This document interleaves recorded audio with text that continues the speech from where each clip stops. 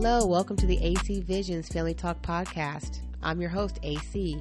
Here is where we discuss all things faith and family. I share real life stories of home life as a wife, a mother of 5, home educator, and all the learning curves my family and I are journeying through. As you can imagine, we're in a busy season and I got a lot to share. The goal? Getting back to the basics of raising strong families. Let's talk about it.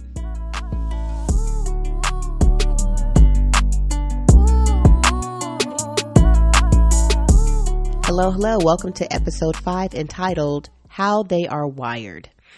In today's episode, we're going to talk about how we as parents can sometimes deter our children away from how they are naturally gifted and wired to fit a mold of what we want for them.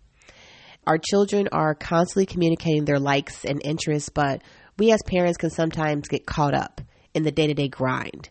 We neglect to get in tune with how they are naturally wired and focus on nurturing the gifts God has already put in them. I want to talk about the importance of getting in tune with how our children are wired and more. But before we get into that segment of the podcast, let's get into some AC pearls.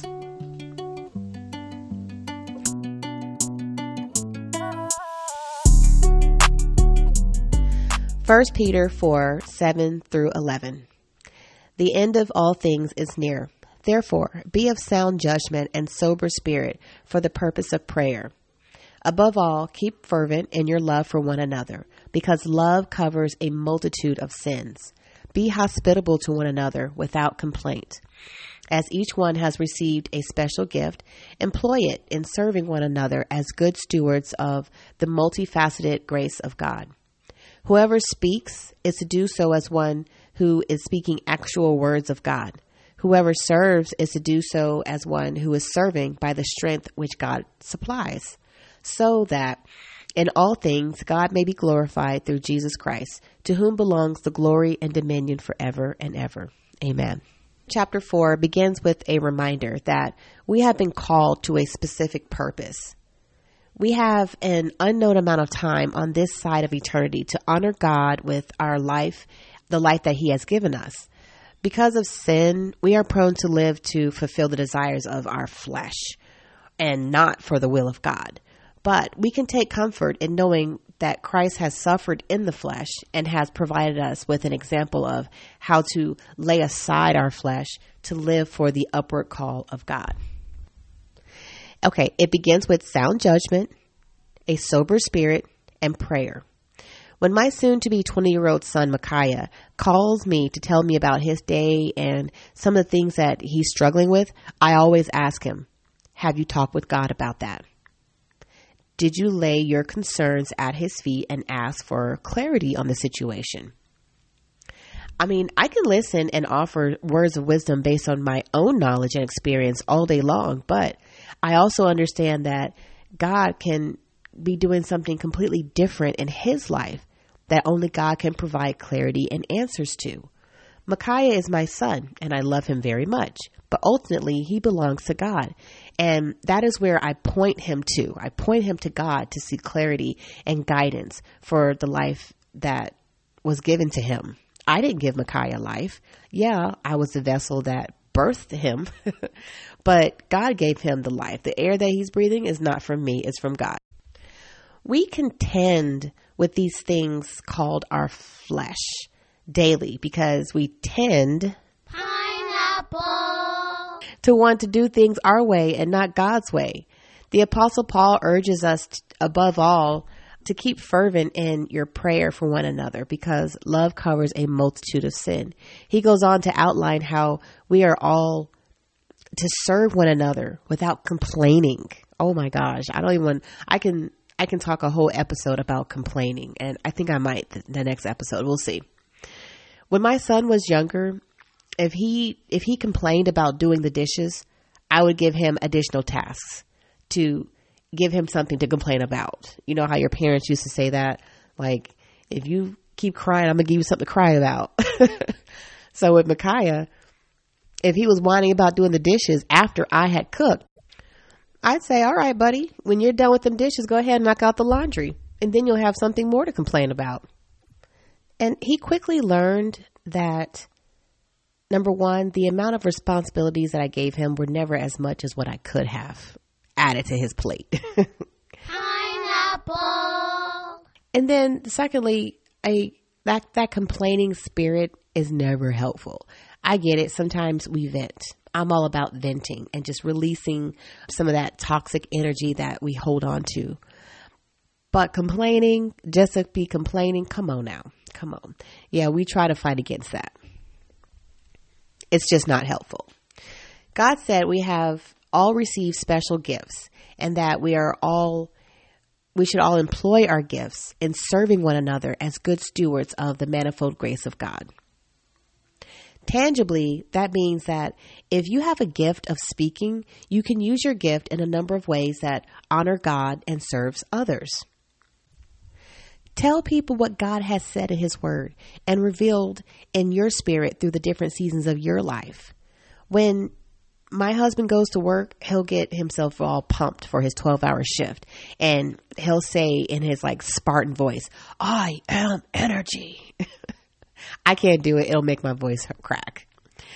When his coworkers are clocking in and out and he's still plugging away at work, just getting his work done, they'll ask him, "Where do you get your energy from?" And he'll always quote Philippians 4:13, "I can do all things through God who strengthens me." He does his work as unto the Lord. Here's a pearl to wrap up the segment. Psalm 139:13 through 14. For you created my innermost parts. You wove me in my mother's womb. I will give thanks to you because I am awesomely and wonderfully made. Wonderful are your works, and my soul knows it very well.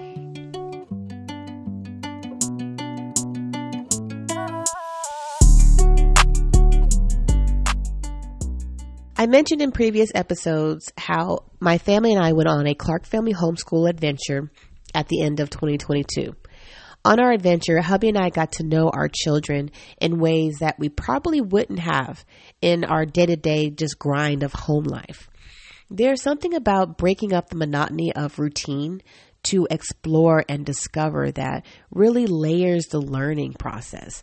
Not only did we have the opportunity to get to know them more, but we got to know a little bit about how they are wired and our role as their parents, their caretakers. Listen, if you want to find out more about a person, go for a drive or a vacation with them. There is something about being isolated with a person away from their normal environment that is revealing. You get to know a little bit about them outside of their routine. When people are in their routine, they're very consistent, I would say. When you step outside of your comfort zone and your routine, a different side of people come out.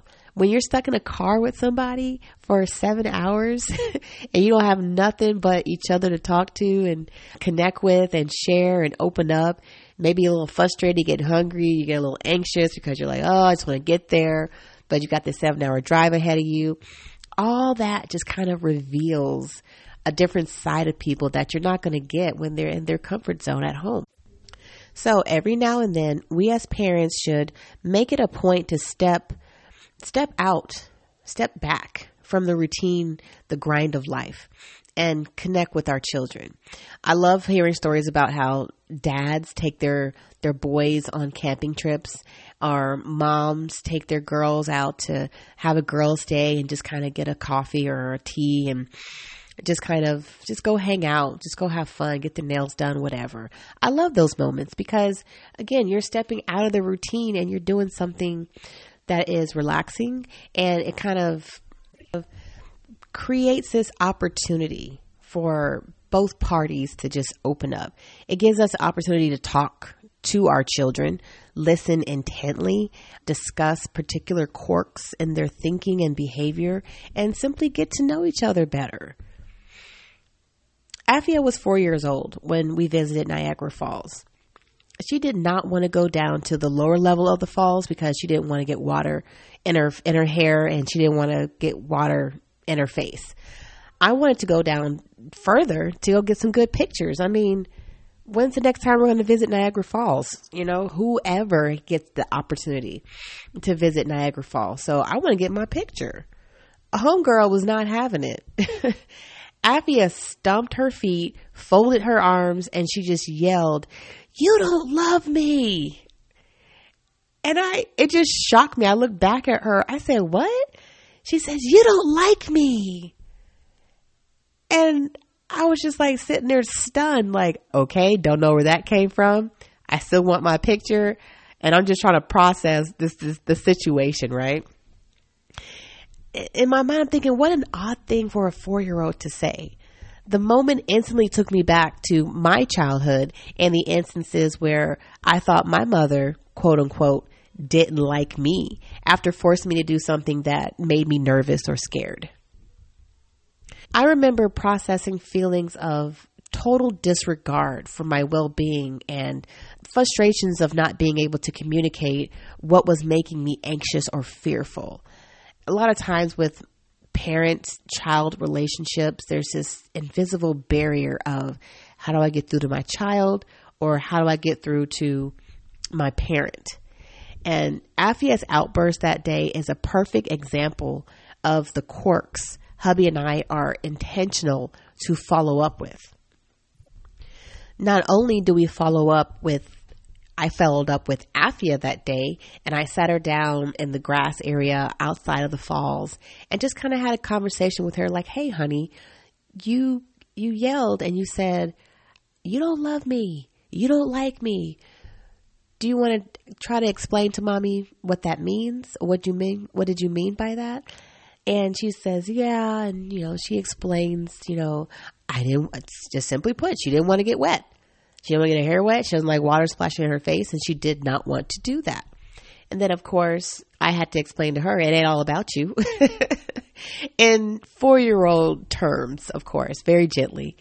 And then I explained to her, reiterate the purpose of our homeschool adventure and why we're here and what we're doing. And I know sometimes, you're not always going to like what we're doing, and Alexis and Autumn and Abigail may not like what we're doing, but guess what? We're all doing it together, and we all have to, there has to be a give and take. And of course, I said all this in 4-year-old terms. Okay. And then I follow up with hubby afterwards. Hubby and I make sure he and I have the conversations and we backtrack. Okay, this is the situation that happened, just in case the other parent wasn't there. This is what happened with Afia. This is what she said. This is how I followed up with the conversation. I talked with her. And hubby and I just like to study the psychology of of our girls' mannerisms and their behaviors and what comes out of their mouths. We study our girls. We talk with them. And in the best way possible, we like to conclude those types of discussions that we have with them in the best way possible without leaving them hanging about what our intentions are as parents and what we think about a matter. We also discover things that they are discovering about themselves, because remember, they're children.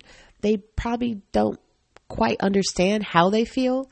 And if they do understand how they feel, maybe they don't know how to formulate and articulate their feelings. And so in the process of clarifying our intentions